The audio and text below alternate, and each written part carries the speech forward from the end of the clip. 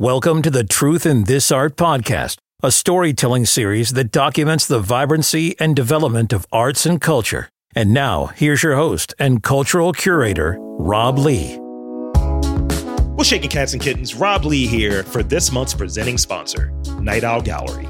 Night Owl Gallery is an intimate, artist-run exhibition space showcasing the original paintings and fine art prints of Beth Ann Wilson. Also, it features curated goods from local artists and craftsmen. You'll be sure to find one-of-a-kind gifts, handcrafted jewelry, home decor items, along with a few vintage treasures. Located in the rear of 248 South Conklin Street in Highlandtown, across from the Sally O's, Night Owl Gallery is a unique space that brings together Wilson's love of the arts, community, and culture.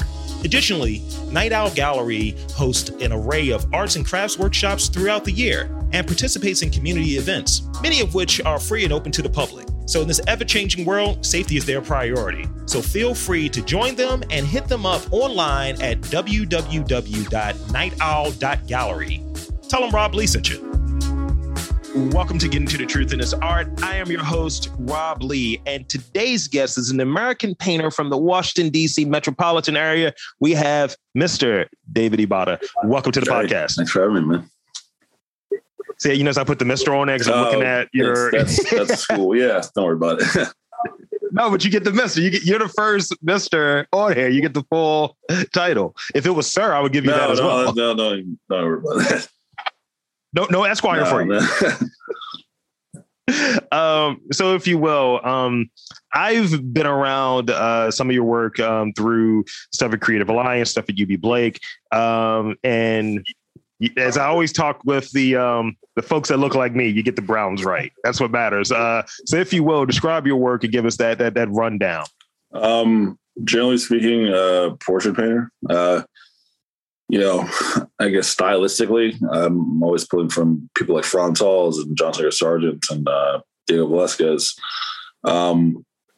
So yeah, I mean, it's I guess the kind of portrait I've been doing is a very intimate. Looking at people. In this case, a lot of friends that I've been painting. A lot of friends. That's what that show was, UB Blake show. Like over the pandemic, and it kind of as a way to just like think about the friends I have, people I've met. And I think in painting, you sort of honor them. And so that's what the work has comprised of lately.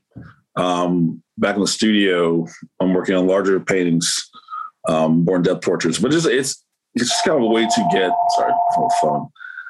It's just a way to get, closer to,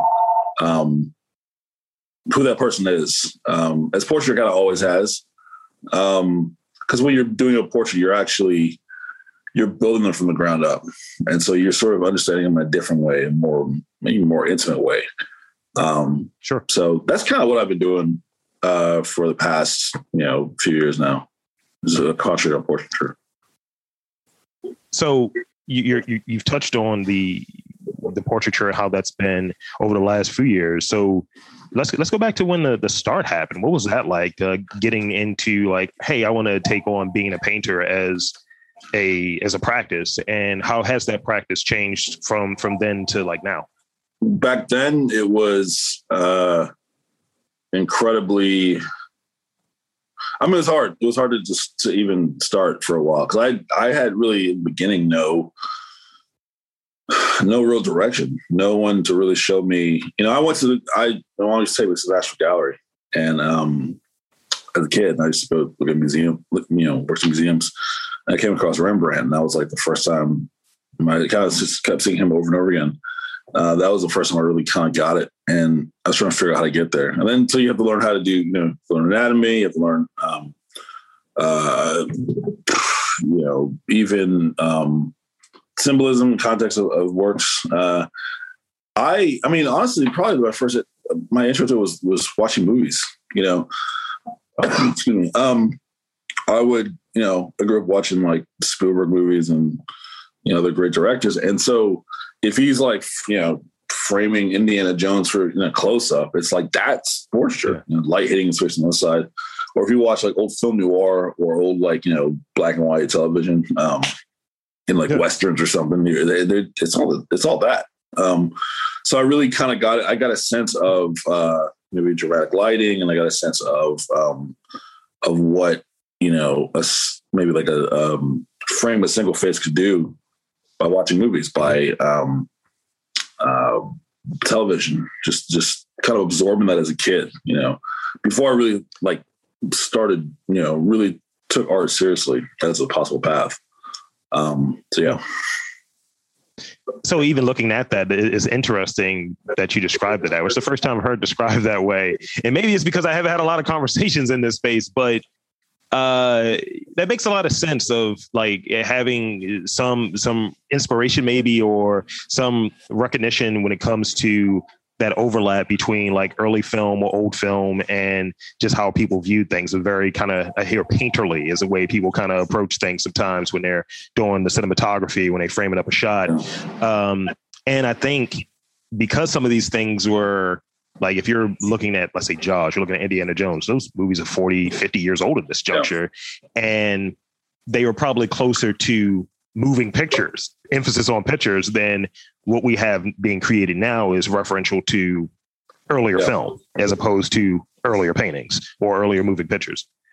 So now, as I touched on earlier, it's brown people in there, your people, you said sometimes they're friends and sometimes they're people that have a connection to you. You're seeing them in a different kind of light. How does your work comment on any social or political issues? I used to do that a lot. So I did a lot of stuff, a lot of drawings before I really, painted regularly. And so I did a lot of more conceptual portraits and stuff like that. It wasn't the person, I knew, or I would scour Google for interesting faces and then insert my own idea into that person's, because a person's face is a landscape of experiences. So I was looking at the world around me. I was looking at what's happening and just started comments on all sorts of things police brutality or prison industrial complex or whatever that I was thinking about. And, I kind of did that for a minute. It was interesting. I got some ideas out, but now I'm sort of looping back around and actually paint real people who are in these in those milieu, interesting milieus or whatever. So I had to just kind of work out some ideas by just painting, kind of doing conceptual portraits. But I've been, reaching out to more people, trying to arrange more portrait shoots, so I can really dig into certain topics. I'm going to start a series on police. I interviewed one gentleman who's is U.S. Capitol Police, and he was there during the 6th. So we had a great conversation. He was a really great guy. So, and I'm just putting that together. So whoever I can, wrangle into this thing and talk to, that's a way. I mean, that's a way to really delve into a social thing. Because before it was kind of all over the place. I was just thinking of this, but now I want to. I'm really trying to put that together. But and I shot a bunch of friends who are really dope, artist friends, and so I'm still doing regular portraits, but I'm trying to delve more into social issue stuff as I get along, but just through real people. And a real person brings their whole history and weight to a subject. And then what I usually do is interviews with that person and just talk to them. And as I talk to them, I get a sense of who they are, of their reality. And I try to then insert that, think about that, put that into the portrait when I'm building it. So a lot of it is what I experience of that person too. So. That feels immersive. Yeah. Absolutely.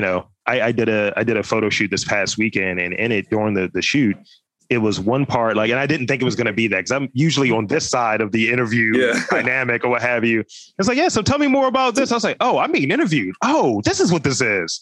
I thought you were just taking pictures and I don't say anything. I was like, no, tell me more about it. And I guess getting the sense of who I am in that brief period of time, that was the direction that was being given based in it to best show who I am through the lens that they're operating. So do you intend for others to see, and this is a new question, do you intend for others to see and feel what you feel and see in your art? Or in other words, do you want others to get what you're trying to say out of your art? Like, you know, do you know what I mean by that? Or is it too vague? Yeah. No, I mean, you can't really control that. I've found people will bring to the work whatever experience they have. It's something that you can't really control it as much as you may try.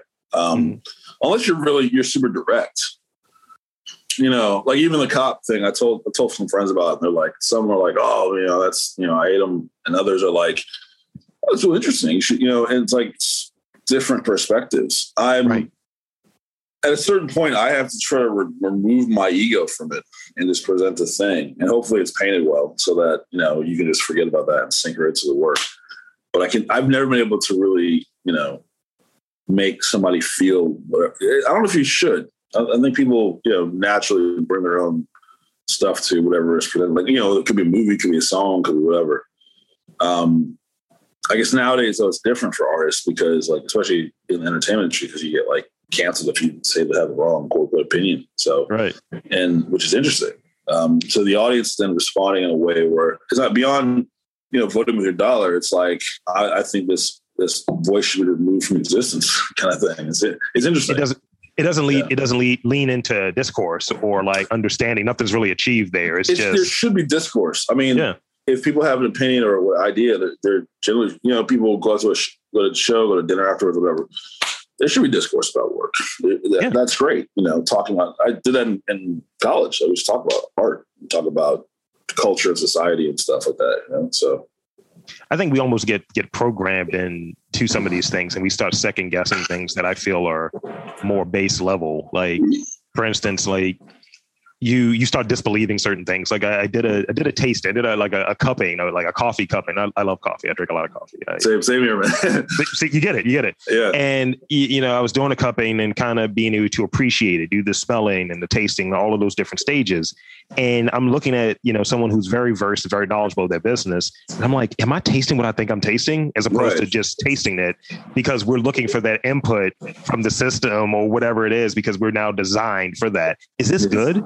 Do I feel something from this? No, you accept it. Accept that you feel something or you taste something or whatever the thing is, and be able to explain why or what you're getting off of it, but don't look for someone else's input, because then it sullies what you're supposed to get from it, I think.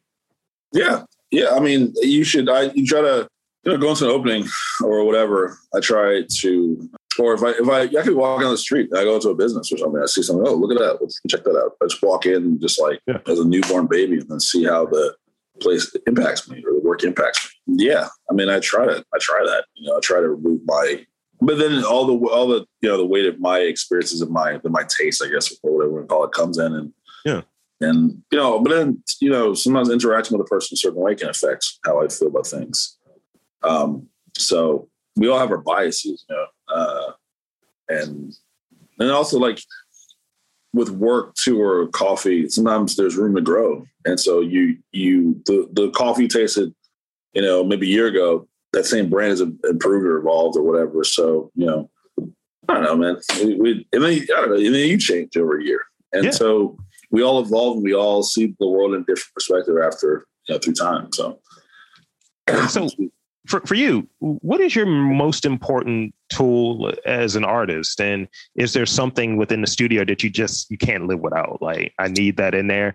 And don't be a tool, because some people say a brush. I was like, you're an ass. But like, that's an ass response. More important tool. Maybe not really a tool, but like I went to the studio earlier today and a friend stopped by, and it was hot. And the studio, my studio is very Spartan. There's nothing comfortable in it, you know. And kind of by design, so that I'm not going there to hang out, I'm going there to work. But my energy to paint, maybe my energy to actually get work done. So I usually go there, pick up painting, pick a task, and I just go for it. Like it's the tool is because I also have to drive to Georgetown from you know, Oxon Hill, which is like, ugh. And so it's a trek, man. And like, then they got to paint. I'm standing up painting for like, I don't know how many hours. My back starts to hurt. It's like, it's place is hard. And so I have to, my willpower has to, I got to go on a David Goggins mindset, like get it done. That's that's the only way I've been able to do all the work there that I've been able to do. It's just willpower. So that, I mean, that might be it, beyond brushes. That's an honest answer. Like, some people joke me because I'll tell them how many podcasts I do, right? I do 3 different podcasts. And sometimes like I batch record, as I was joking with you the other day about, and I was looking at my schedule for this week. Like, you're the only person I have for today. I was like, I got all day. But like on Friday, I have an interview about a location, and then I have 3 podcast interviews. I'm like, all right. And last Friday was the same thing. And I was doing this kind of check-in with myself. All right, that one went well. Yeah. Because, you hate to have that bomb situation like, that didn't go. That was a shit sandwich in the middle of those 2 great podcasts. you don't want that to happen. So just doing that check-in is like, okay, how are you feeling? Do you need to properly hydrate? Do you need to drink a beer? Do you need to get some coffee? Do you need to burn your nose with coffee? Oh yeah. I do. I kind of do this thing where I go to the studio. I used to, like, it's funny. It's simple. I used to go to, there's a Starbucks and there's a Safeway down the road from it. Yeah. Drivable. And, I used to go at a certain point. I go to get coffee or get some from Safeway. I used to go first and then go to the studio. Yeah. Past the studio, go to get something to eat. It would actually break the flow up, because then I have to, how early I meant to start. I'm starting later now because I got a sandwich, I got a coffee, and I got to eat that and drink that. It's because I think I need that like fuel. Yeah. But no, I just go straight into work, drink some water, and then I'll work till I'm like, okay, I need to take a break. And then I'll go get coffee or something, because I try to like tell myself, just break, because you're getting overwhelmed. In art school, at Atelier, usually there's like, if you're working for a model or something, or whatever, you're doing like a 20-minute, they usually have the timer, and then it's there for like 20 minutes or whatever. And then timer beeps, I just take a little 5-minute break, because it's so mentally taxing to do this, to paint half the time when you're really in it. That, because you're standing up, my studio, painting, trying to figure out, doing like a calculus problem, like color and form. And then, your body is feeling. Yeah. You don't think about it. Your brain's like turns off your pain receptor or something. You're just like in it. And then you're done. You're like, oh fuck. I ran a marathon. Yeah. Like literally when I'm done painting at night, I'm like a goddamn zombie. I'm like, oh, fuck everything. I gotta drive home too. Like, it wears you out. Yeah. It really, even on a good day, I'm just gone. I mean, I try to have good days. I try not to leave anything unresolved, because if I leave something unresolved, I paint alla prima. So it means if wet and wet. So I'll do it in stages where I'll paint something up wet and wet, I won't leave the studio until it's where it needs to be. Let it dry. Because if I don't, if I leave it unresolved, I'm going to be like, I'm wasting time and I'm wasting money. I'll be really angry. Yeah. So, because next time I go to the studio, I'm like, I should have fucking done that. Mm-hmm. So I try to work up to a level where I'm comfortable, let the paint dry, then come in with another layer if need be. It's like that did happen to me the other night. I'm working on a painting of a friend, and we did a whole shoot from candlelight.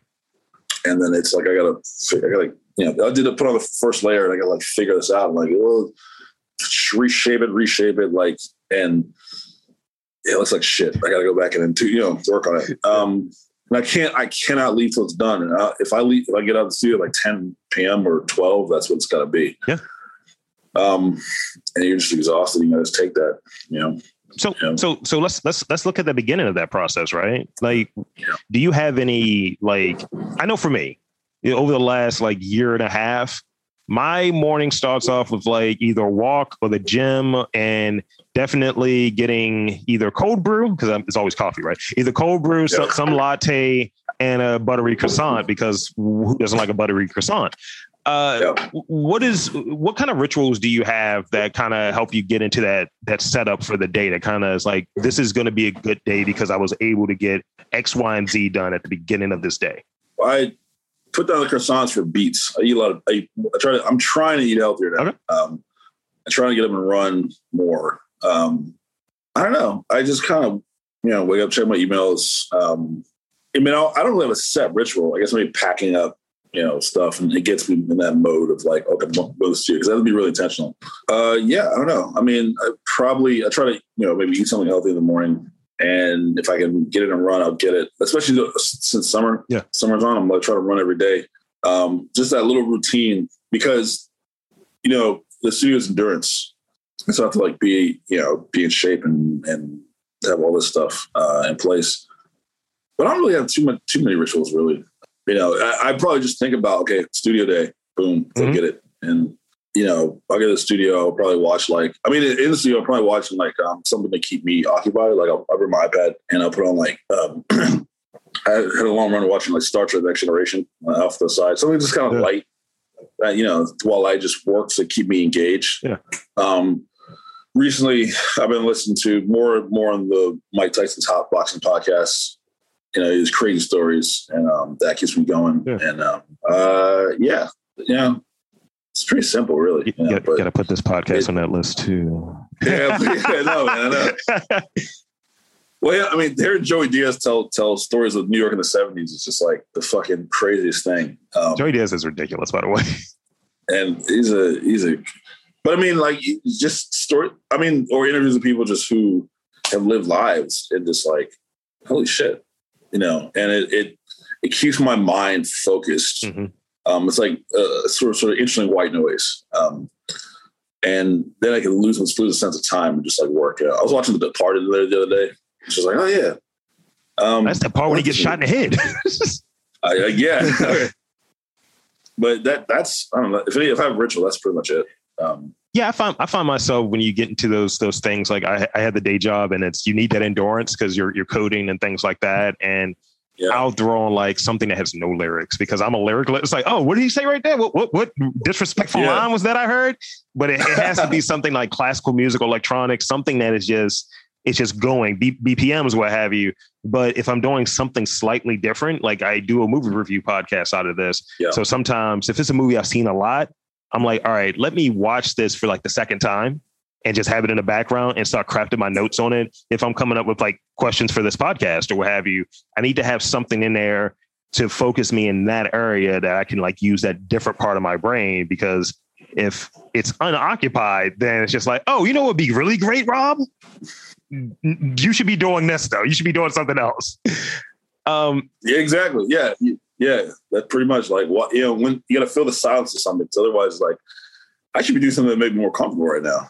And I'm like, I got to quiet that voice. And then David Goggins comes in and it's like, you gotta get it. Fuck that. And so, I would watch, it's funny, for a while to keep myself motivated, I was like watching, like Navy SEAL training, like this Bud's Class 234. Yeah. They have a documentary. I think the Discovery Channel did it. Mm-hmm. It's on YouTube. And they show these guys like, getting the lead out. And it's actually, and then the instructors yelling at them. There's only, second place is first loser kind of mentality. Yeah. So I have to like, it kind of fires me up too. Cause I'm like, you need a trigger to make you want to do this. Cause it's like, to go in the studio, I'd rather be at home sleeping or rather be at home doing something else. Yeah. But in order to do all the shows I've done or have a career, you have to just keep pushing yourself, especially the way I paint. Like I just have to work all the time. And yeah, so, just motivation. So that brings me to another question. See, this is how segues work. This shows the hallmark for somebody that didn't get the questions. You kind of already have the guys of how these things going. Maybe I'm just throwing softballs, but how do you usually prepare for an upcoming exhibition? I used to, in the past, I was like, oh, I got a show. Like, now I'm just like, this is a job, really. Just buckle down. And especially if I have time to work, I'll just work all the time. This past show, the show at UB Blake, like I was doing that while like finishing the school year through virtually, which is like working two jobs, and teaching took my soul out of my chest. And just like this year, it was just hard this year. So I was just doing two things at once, and you just work. It's just all, you got to make the work decent. And then I mean, back and forth with people curating whatever, you're like, just, you fill out this, fill out that, like, cool. It's just really just work. And then, make sure you have everything on time, whatever they need. So there's like, really, I'm at that point, if someone's giving me a show, I'm their, I'm the I'm trying to be a good asset, and make so that the production that they're putting on, I'm a quality part of. I'm not like, taking away from anything. Sure. So that's the mindset I get into. Like, okay, you need me to fill this out. Great. I'll do it, so that everything runs smoothly. So everybody's happy and everybody's cool. Yeah. That's the way it's kind of way I go about it. Simple. Yeah, I'm a simple guy. I dig it. I try to be. So, how I came across you was initially through the Bright exhibit from Creative Alliance, and you mentioned UB Blake. And so, how does that feel to kind of, have, developing like a bit of a base of people who are becoming more and more aware of you in Baltimore, and speak on your thoughts about Baltimore kind of being in that more DMV area, because there's that weird little rivalry we have. Yeah, here. I know. I mean, I went to the Corcoran and Micah, it was like a little soft rivalry. No, it's cool. I mean, it's great when people know what you're doing. One guy came up to me and was like, telling me they've been following me for a while. And I was like, oh yeah, because I'm on Instagram. I try to, work that heavily. Even when I delete a lot of stuff. I saw that. Yeah. No, I just kind of, I pare things down and I build it back up. Mm-hmm. It's just a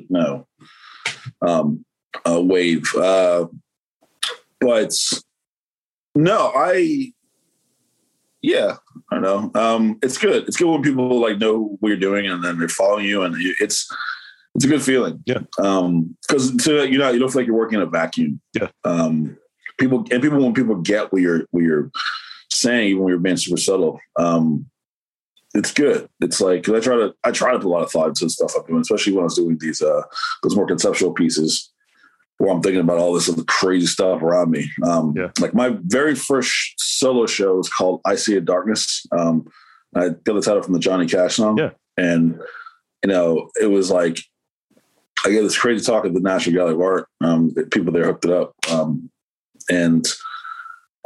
I've had to learn how to refine my ideas, presenting them. Because the artist talk was like all the darkness I'd seen and I mean, just from police to, we're watching people get murdered every day. Yeah. Like straight up, like toward the end of maybe it was the end of Obama's presidency, when the police shooting sort of ramped up and leading to Floyd and everything, was like, that was just like a regular thing. Even before it became like everybody was like in vogue for people to like be protesters. Like I heard about that as a kid, like all the time. I had a comment on it in one of my podcasts, and it was more of me on a rant. I was like, I'm just able to see people that look like me get shot cinematically, and it's fine, and we can see it on the news, and that's not traumatizing at all, right? Well, and then the confusion of film and then like just murder, crime, death, and music too. It's like just hitting you all the time. Mm-hmm. And what are we becoming through that? The effects of that violence on us. Like honestly, it's fucked up. When Floyd died, I was so used to it. I just like, and then it took off because everybody's at home during the pandemic, and they got to really internalize it. So with that, we've gotten everything out there. People are going to take something out of this podcast, but shameless plugs. Where can you find your social media website, all that good stuff? Social media, it's my last name, Ibata _ on Instagram. It's probably the most active. Website, just davidaribata.com. Pretty simple. And yeah, man, I'm around DC, Maryland. Southern Maryland. All right. Mostly DC though. Uh-huh.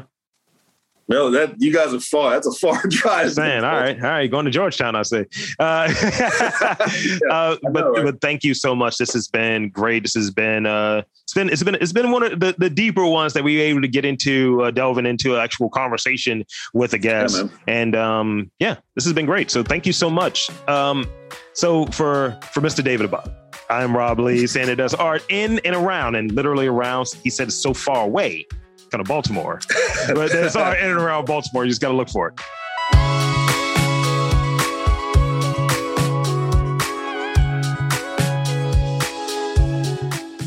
You've been listening to the Truth in This Art podcast, a storytelling series that documents the vibrancy and development of arts and culture, hosted by cultural curator Rob Lee.